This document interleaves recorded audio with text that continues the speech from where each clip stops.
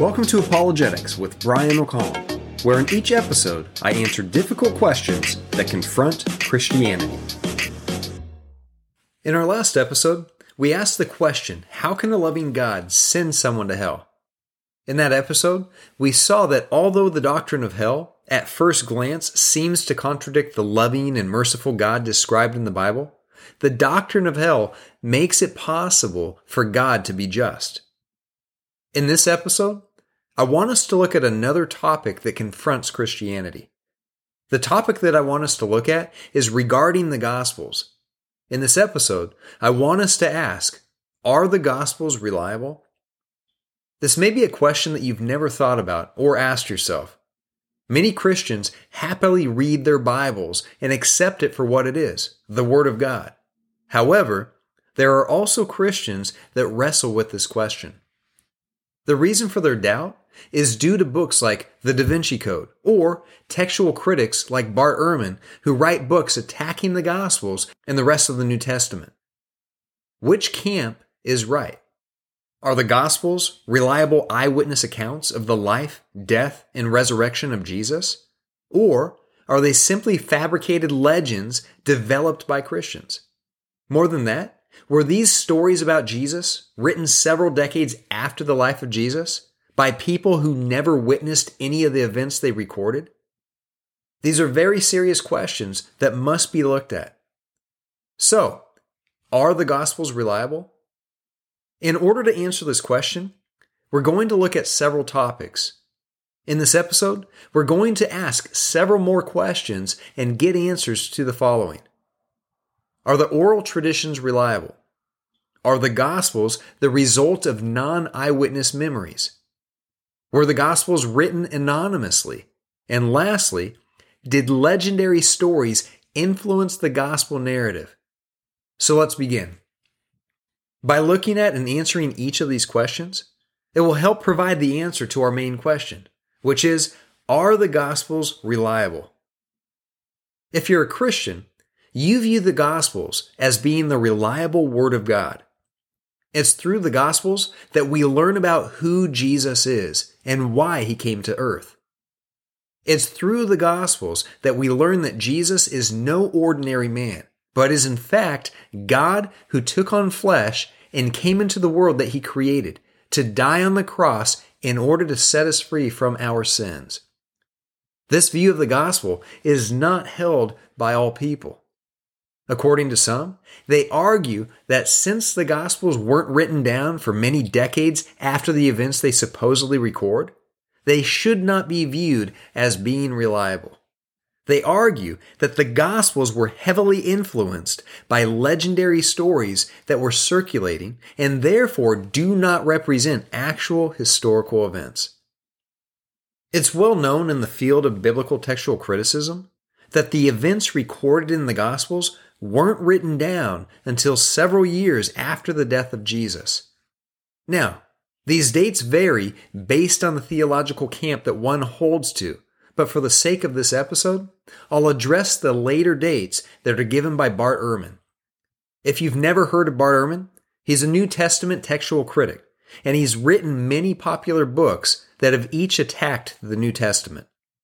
On page 15 of his book, Jesus Before the Gospels, Dr. Ehrman writes, quote, "There are 40 to 65 years separating Jesus' death and our earliest accounts of his life." End quote. The question then becomes, if Jesus died around 30 to 33 AD, and the Gospels weren't written until 40 to 65 years later, can we trust that the Gospels record accurate information? Another question we should ask is, were the Gospels the unwilling participants of a first-century version of the children's game Telephone? This is what Ehrman believes. The question that Bart Ehrman is asking here is a valid question and one that I think needs to be addressed. Are the oral histories and traditions reliable? If you've ever played the children's game Telephone, you understand that the phrase that we get at the end of the game is completely different from the phrase that was first shared at the start of the game. So the question is, does this game accurately represent oral traditions? To address this question, I'm going to share a paper written by Dr. Kenneth Bailey titled Informal Controlled Oral Tradition and the Synoptic Gospels. This paper has to do with Middle Eastern oral traditions and how they apply to the topic of the Synoptic Gospels. For anyone unfamiliar with this term, the Synoptic Gospels refers to Matthew, Mark, and Luke. In these three Gospels, they follow a very similar pattern in how they talk about the birth, life, ministry, death, and resurrection of Jesus. Although John is also one of the Gospels, it does not follow the same pattern as the other three Gospels. Going back to Dr. Bailey's article. In his article, which was first published in 1991, Dr. Bailey points out that oral tradition is, quote, still very much alive in the Middle East, end quote. In fact, not only are these oral traditions still practiced, but Dr. Bailey writes that these traditions are, quote, held in high regard by both Christians and Muslims, end quote. Something that's important to note is that these communities act as a control for the stories that were shared. In these cultures, the communities knew these poems, proverbs, historical people, and events very well, and therefore knew when the reciter made a mistake. In fact, regarding poems and proverbs, Dr. Bailey points out, quote, if the reciter quotes a proverb with so much as one word out of place, he will be corrected by a chorus of voices, end quote. I should point out that there is some flexibility when it comes to reciting information about historical people and events. However, even then, there's control. Dr. Bailey writes, quote, here there is flexibility and control. The central threads of the story cannot be changed, but flexibility in detail is allowed, end quote. For example, when a person is retelling a story, they have the freedom to change the order around. Dr. Bailey explains that they can do this, quote, as long as the central thrust of the story was not changed, end quote. Dr. Bailey points out that through these oral traditions, quote, the story can endure 100 transmissions through a chain of 101 different people, and the inner core of the story remains intact. Within the structure, the storyteller has flexibility within limits to tell it his own way, but the basic storyline remains the same. By telling and retelling the story does not evolve from A to B to C. Rather, the original structure of the story remains the same, but it can be colored green or red or blue, end quote. This is exactly what we see with the Gospels. The central threads and the inner core are the same, but each of the Gospels are colored differently based on each author's personality, background, and the people being written to. Dr. Bailey provides an example of how this works with a parable about a Bedouin and a camel that he heard told in 1967 and was later repeated to him intact in 1984. As I said, Dr. Bailey heard this parable in 1967, and he points out in his article, quote, all this happened in the modern, sophisticated city of Beirut, not in a small rural village, yet the parable survived Protestant circles and was retold all across the Middle East. Indeed, in the summer of 1984, the parable was repeated to me intact in Bristol, England, by a witness who had heard it in Jordan in the late 60s. Such is the strength of informal, controlled oral tradition in the Middle East, end quote. Besides Dr. Bailey's article showing how oral traditions are still used by Christians and Muslims, an article from Georgetown University Law Center titled, This I Know From My Grandfather, The Battle for Admissibility of Indigenous Oral History as Proof of Tribal Land Claims, shows that Canadian courts have allowed oral histories from Indigenous peoples to be used in court in order to prove land ownership. These oral traditions and oral histories are therefore seen as being reliable and are able to be used in a court of law. Before I move on to my next topic, I'd like to point out that in his book, Jesus Before the Gospels, Bart Ehrman makes it seem like oral histories cannot be trusted. He argues that these histories can't be trusted because they are based on memories and therefore should not be seen as being trustworthy. However, Ehrman also contradicts himself and admits that memories can be trusted. For example, listen to what Ehrman admits. On page 143 of his book, Jesus Before the Gospels, Ehrman writes, quote, "But my basic point here is that despite the faults of memory, we do obviously remember a lot of things, and the fundamental memories themselves can often be right." End quote.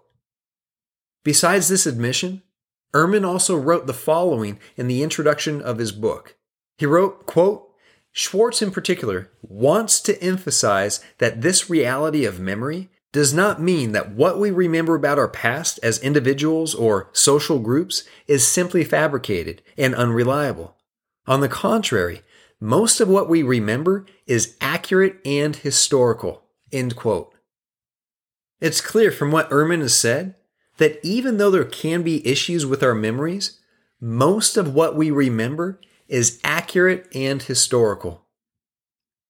Even though we've just seen that oral tradition should be seen as being reliable, there's another question that confronts the Gospels. The question is, were the Gospels written by non-eyewitnesses? According to the skeptics, they were. For example, on page 3 of his book, titled Jesus Before the Gospels, that I keep referring to, Bart Ehrman writes, quote, "Critical scholars have long argued that the surviving records of Jesus, which are the Gospels, are not memories recorded by those who are eyewitnesses. They are memories of later authors who had heard about Jesus from others, who were telling what they had heard from others, who were telling what they had heard from yet others. They are memories of memories of memories." End quote.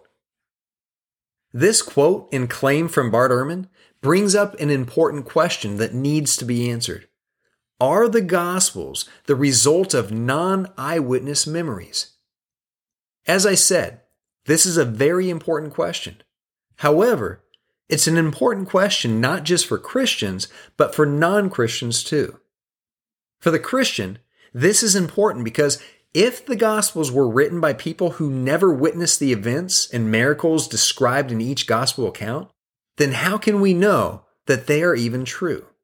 In fact, if you think about it, based on the lack of people that you and I have witnessed casting out demons, healing the blind, deaf, and lame, raising people from the dead, walking on water, turning water into wine, raising from the dead, and visibly ascending into heaven, then we would have to conclude that these events could not have possibly happened the way that they are recorded. In other words, if these events were not written by eyewitnesses, they have to be false. If these stories were not recorded by eyewitnesses to each of these events, then they should be considered no more authoritative than any entertaining Disney or Marvel movie where the characters possess incredible powers. For the non-Christian, this is also an important question, because if the Gospels were written by eyewitnesses, then the events that they describe are historical events, events which actually took place. This means that Jesus is the Son of God, who came to this earth, was born of a virgin, lived a sinless life, died on the cross to take away the sins of the world, including yours and mine, was buried for 3 days, he rose from the dead, forever conquering sin and death, and after appearing to many witnesses, he ascended into heaven, where he now sits at the right hand of the Father. If the Gospels are eyewitness accounts, then you should consider the message that they contain. So, were the Gospels written by non-eyewitnesses? If you're a new Christian, or someone that doesn't even claim to be a Christian, you might be wondering what I mean by Gospels. The word gospel is a word that translated from Latin and Greek means good news, and refers to the good news of salvation through Jesus Christ. There are 4 books in the Bible known as the Gospels, which I addressed earlier. The Gospels that are included in the Bible are Matthew, Mark, Luke, and John. And traditionally, these Gospels represent eyewitness testimony.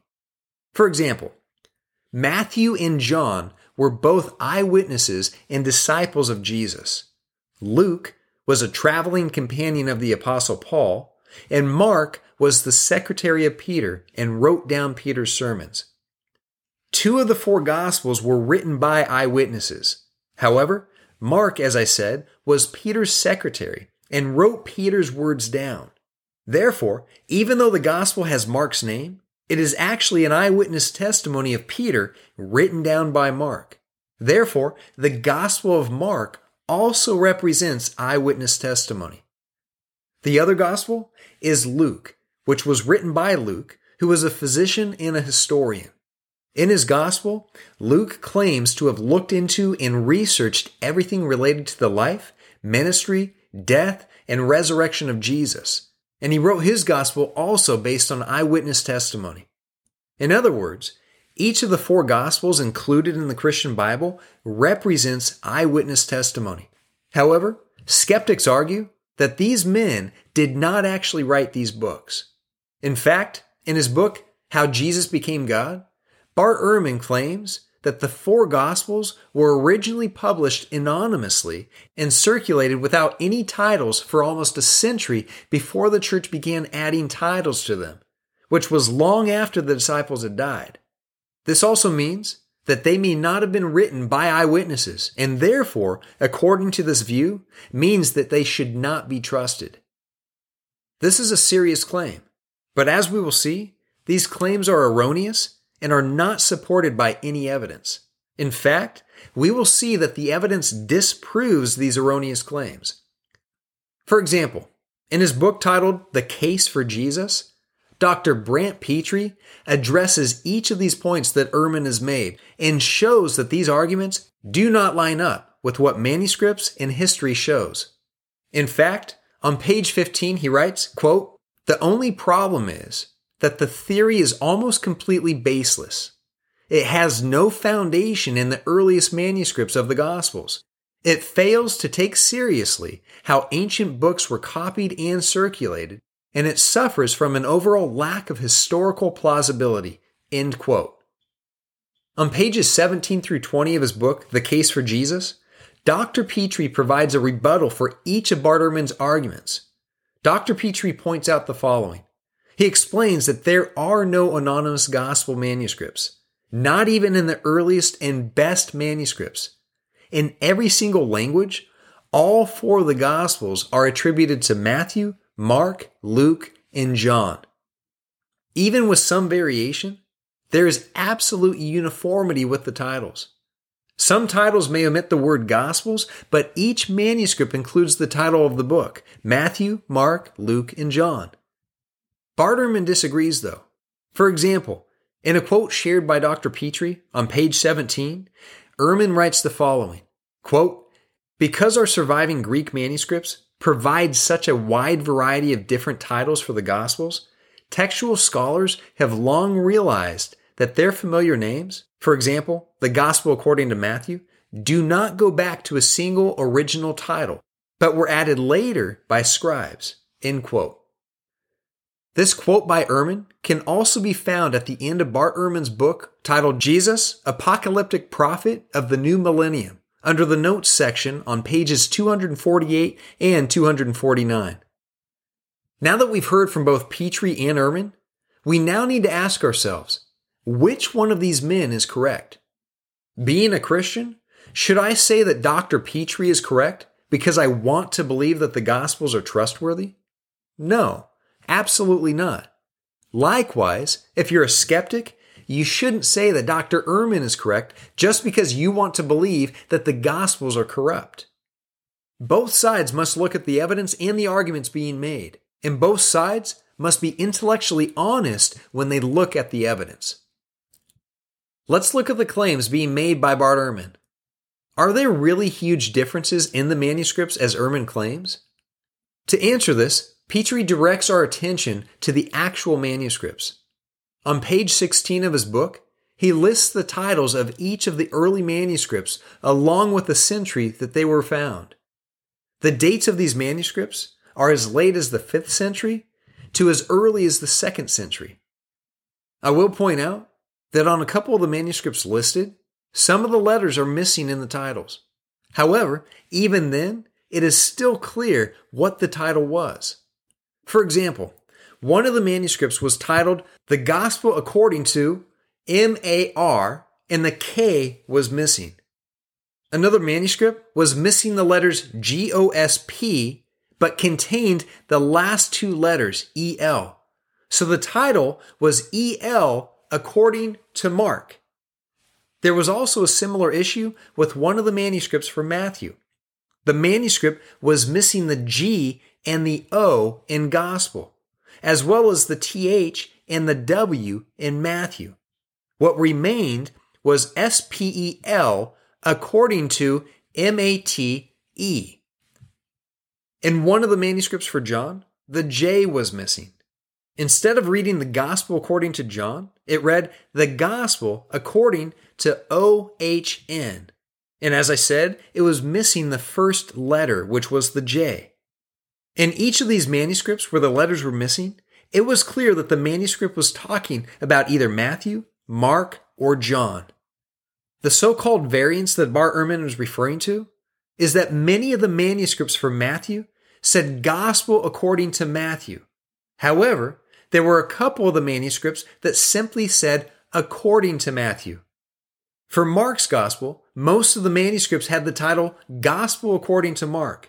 However, there were a couple manuscripts that simply had according to Mark for the title. This same pattern is seen in Luke and John's Gospel too.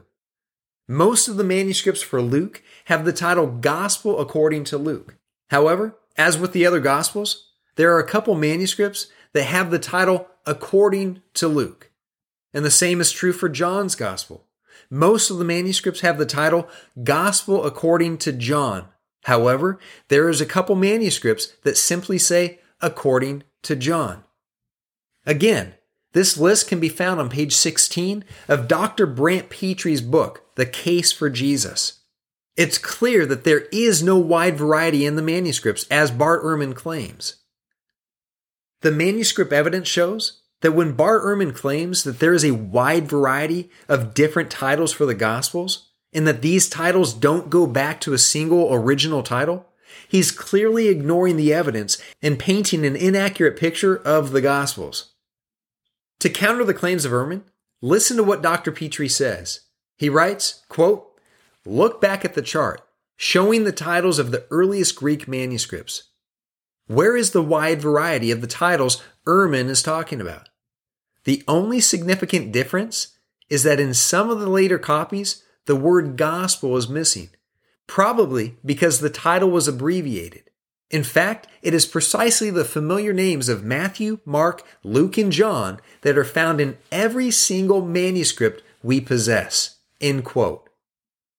If you notice, although not all of the manuscripts say gospel according to Matthew, Mark, Luke, or John, as I pointed out, they all have those names attached to them. Not one of those manuscripts is anonymous. Not only are there no anonymous gospels, but Dr. Petrie points out that there are major problems with this theory. He explains, quote, "The second major problem with the theory of the anonymous gospels is the utter implausibility that a book circulating around the Roman Empire without a title for almost 100 years could somehow, at some point, be attributed to exactly the same author by scribes throughout the world, and yet leave no trace of disagreement in any manuscripts.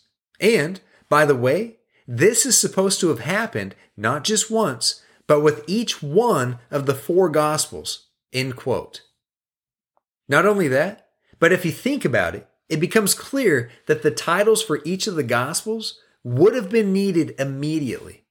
For example, Dr. Petrie writes, quote, "Moreover, the idea that it would have taken almost 100 years for the titles to be added completely fails to take into account the fact that from the moment there was even more than one gospel in circulation, readers would have needed some way to distinguish them from one another. End quote. Another excellent point that Dr. Petrie makes in his book is that if the anonymous theory is correct, we should expect to find some anonymous copies, which we don't find. Not only that, but we should expect to find contradictory titles. For example, we should see some manuscript copies attributed to Matthew, Mark, Luke, and John, but other copies attributed to people like Andrew and Peter and even Jesus. However, we don't see this in any of the manuscripts. There are no discrepancies in the manuscripts, and there are no anonymous gospels. Dr. Petrie points out that although the gospels weren't written anonymously, the book of Hebrews was. Let's see what the evidence looks like when there actually was an anonymous book. Dr. Petrie points out that what the manuscript evidence shows is that when a book is anonymous, it stays anonymous, or it's attributed to different authors, which is what we see with the book of Hebrews, but not with any of the Gospels. For example, most of the manuscripts for the book of Hebrews simply say, "to the Hebrews." However, there are manuscripts that say, "to the Hebrews, written from Italy by Timothy." Another that says, "to the Hebrews, written from Rome by Paul to those in Jerusalem." And one that says, "to the Hebrews, written in Hebrew from Italy, anonymously by Timothy." In other words, what this shows is that when a book was written anonymously, we see that there are variations in the titles regarding who the book is attributed to. Now, even with these variations that we see with the book of Hebrews, the early church recognized that there was a close link to the Apostle Paul, whether written by him or by Timothy, his protege. Let me bring us back to the Gospels. Oftentimes, critics argue that the names of the Gospels were added to give each book authority. However, if you think about this claim, it doesn't make any sense to have the Gospel according to Mark or the Gospel according to Luke. Dr. Petrie accurately points out, quote, that if the goal of title was to give authority to the Gospel, it does not make sense to attribute two of the Gospels to non-eyewitnesses, end quote. He continues and writes, quote, "If the purpose of the title was solely to give authority, other names would have been used, such as Andrew or Peter, who was the head of the apostles, or better yet, Jesus," end quote. The fact that the Gospels were attributed to Mark and Luke shows that the early church was not simply adding titles for the sake of giving those books authority. As I bring this episode to a close, I'd like to address one last argument that is made. That is, that the Gospels were influenced by many legendary stories which were circulating. These legendary stories were Acts of Peter, where it mentions Simon Magus flying around the city, Proto-Gospel of James, which talks about the miraculous way that Mary was born, and the Infancy Gospel of Jesus, which talks about Jesus using his miraculous powers to kill people who messed with him, which included 2 young boys. So, the question is, did the early church really believe these stories? Did these stories influence the writers of the Gospels? The answer to this question is no. Nowhere in the Gospels do we see any influence that resulted from these stories. For example, there are 2 articles, both from the Weekly World News, that show pictures of Abraham Lincoln and George Washington in dresses and with their hair done up like women. In these articles, they say that both of these presidents were in fact women. If I were to tell you that George Washington and Abraham Lincoln were both women, and that I knew this based off of these news articles, what would you think? Would these articles influence you and your views of these American presidents? The obvious answer is no. These articles would not influence your views of these 2 presidents because you can clearly recognize that these articles are fake. You can tell, even without looking at the photoshopped images, that they are clearly fake. Just like you can hear this claim, or look at these kinds of stories and articles and know that they are fake, people during the 1st and 2nd centuries did the same thing. It was clear to the early church that these so-called Gospels were the weekly world news or the National Enquirer of the New Testament. They were clearly fake, and therefore they were rejected and never accepted as being canonical. In fact, Everett Harrison, in his book Introduction to the New Testament, writes, quote, "The student is able to compare this literature with the acknowledged books of the New Testament. If he has misgivings about the formation of the canon, feeling that perhaps the endorsement of the books was somewhat arbitrary, it is morally certain that he will be won to a position of complete confidence in the superiority of the New Testament books on the basis of comparison." End quote. Throughout this episode, I've shown that although critics attack the Gospels, their attacks lack evidence. I've shown that even though it took several decades for the Gospels to be written, the oral traditions accurately and reliably preserved the message of the Gospels. I also showed that not only were the Gospels not anonymously written, each of the Gospels represented eyewitness testimony. Lastly, I showed that in no way did legendary stories influence the Gospels. The Gospels, as found in the Christian Bible, represent eyewitness testimony and are accurate accounts of historical events which happened 2,000 years ago. Jesus Christ was a real person who died on the cross, and according to eyewitness testimony, he rose from the dead and ascended into heaven. What you do with this evidence is now up to you. For a more in-depth discussion on the reliability of the Bible as a whole, listen to episodes 10 through 17. That's all the time that we have for today. Come back next time as we look at another topic that confronts Christianity. God bless.